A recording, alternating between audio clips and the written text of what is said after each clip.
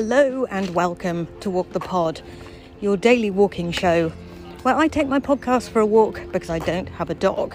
Take 10 minutes out of the day to walk in nature and to pay attention to what's directly in front of you with me, Rachel Wheely, a woman on a mission to bring back the lunch break. This is the 9th episode of Series 28 and I have had an epiphany. An epiphany, poddies, overnight. I googled email ninja, found an article by none other than Silicon Valley tech bro extraordinaire Tim Ferriss, fell down a rabbit hole, and blow me down if I haven't solved my email problem. Welcome to Walk the Pod.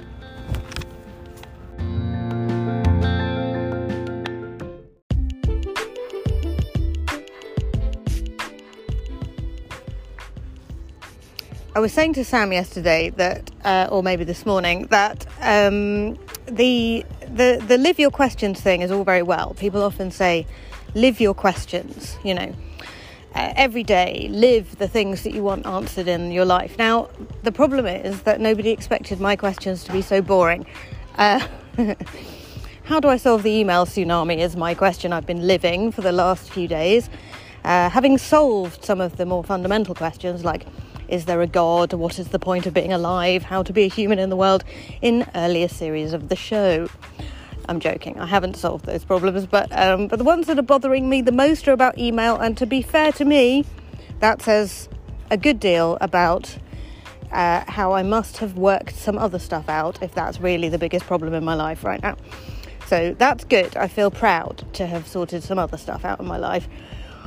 The email thing is basically, to summarise, that there is too much email. A lot of it is very unnecessary. And how do we deal with it? How do we not spend all day with it bothering us? What I came across via Tim Ferriss was a guest blog post on his blog, written by somebody who writes their own blog called Zen Habits. This person is called Leo Babauta. And Leo Babauta wrote a guest blog post on Tim Ferriss's blog about how to be an email ninja. He said very many things which were all wise and sensible, most of which I had already worked out. The bit I hadn't worked out was this. Only ever reply to an email when you have whittled down your email list to maybe 5 or 6 that actually require a response. Most can be archived immediately, and if you're not sure whether it can be archived immediately, ask yourself a simple question: what would be the worst thing that would happen if I were to archive this immediately? If it is reasonably minor, archive it immediately.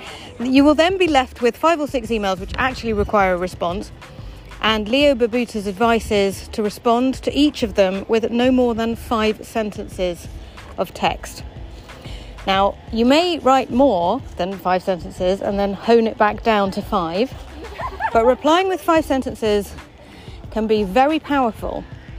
And the reason, and I'm not talking about what Leo says anymore, I'm talking about what I say. The reason it's very powerful is that it restricts your potential options for responding. And that means it makes it much easier to reply to an email. If I've got a very complex thing to deal with, but I know I'm only allowed to say 5 sentences about it, then that's less stressful, isn't it? I think one of the problems I was dealing with was just the fact that every email represented to me an opportunity to write pages of stuff.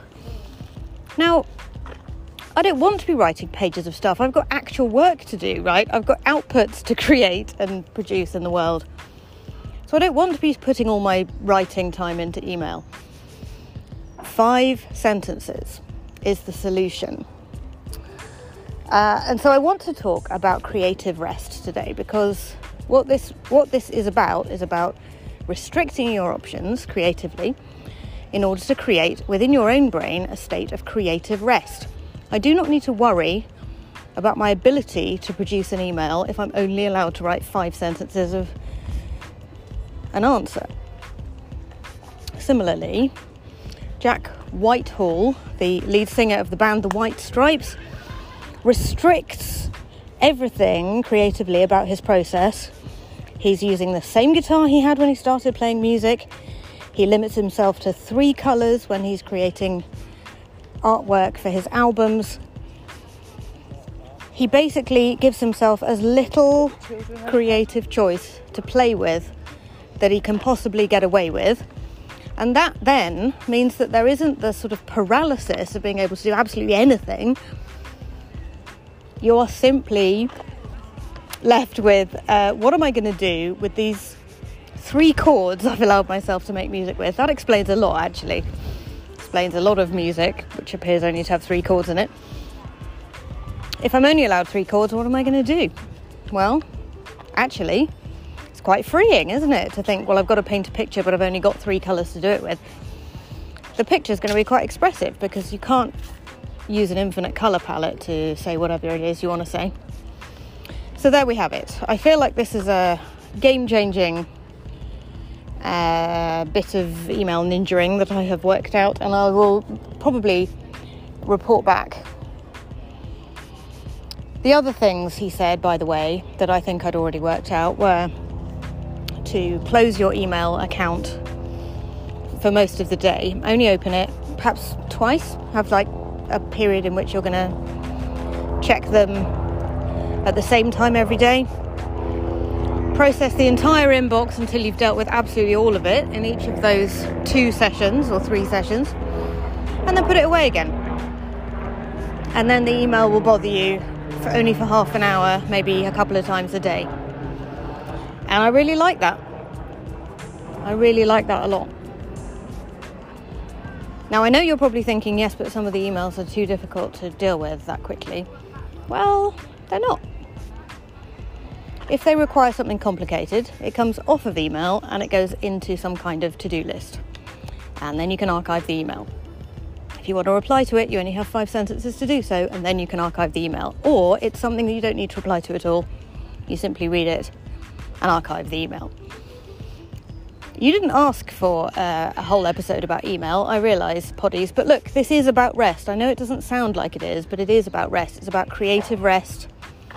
It's about existential rest. It's about spiritual rest. It's about not having my brain plagued with the fact that I can't keep on top of something at work anymore. So thank you for humouring me on that one, and I hope that has been in some way helpful.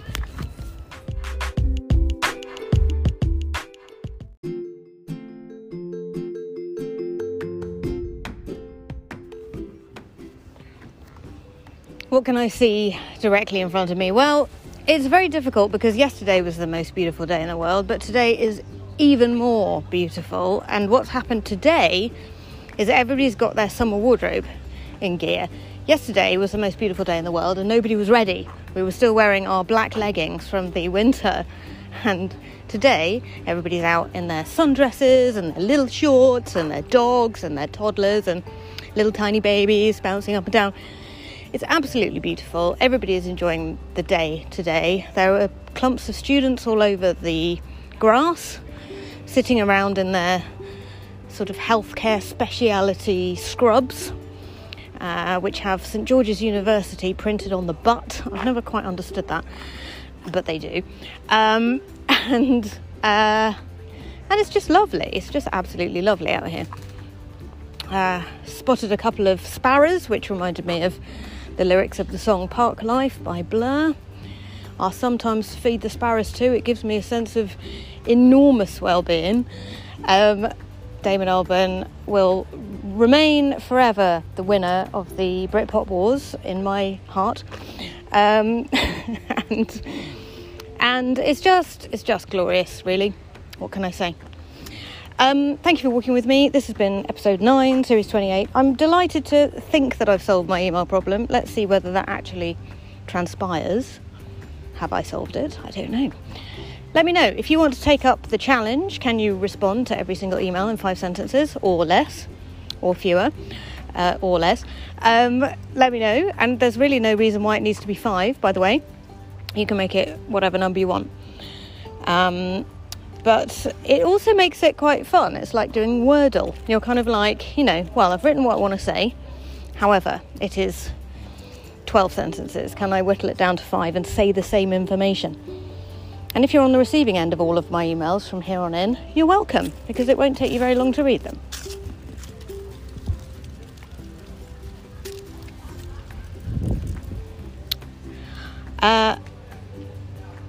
Forgot to say, so popping back on just at the end to say, thank you for walking with me.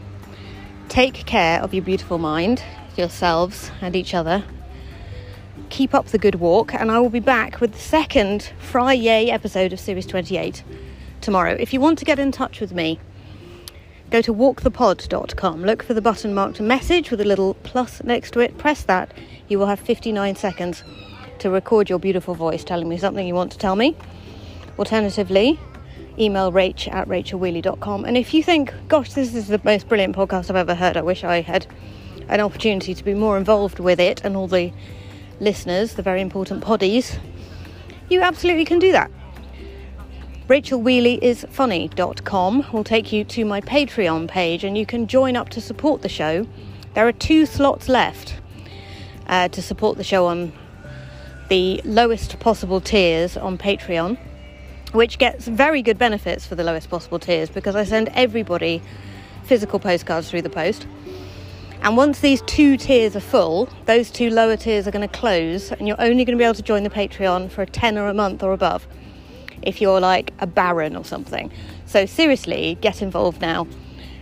Once I do close those tiers, you're going to be able to support the show for $4.99 a month via Anchor. That is already available, and I'm formulating a plan for what content I'm going to be offering as subscription-only content, which will be available to people who subscribe on either platform.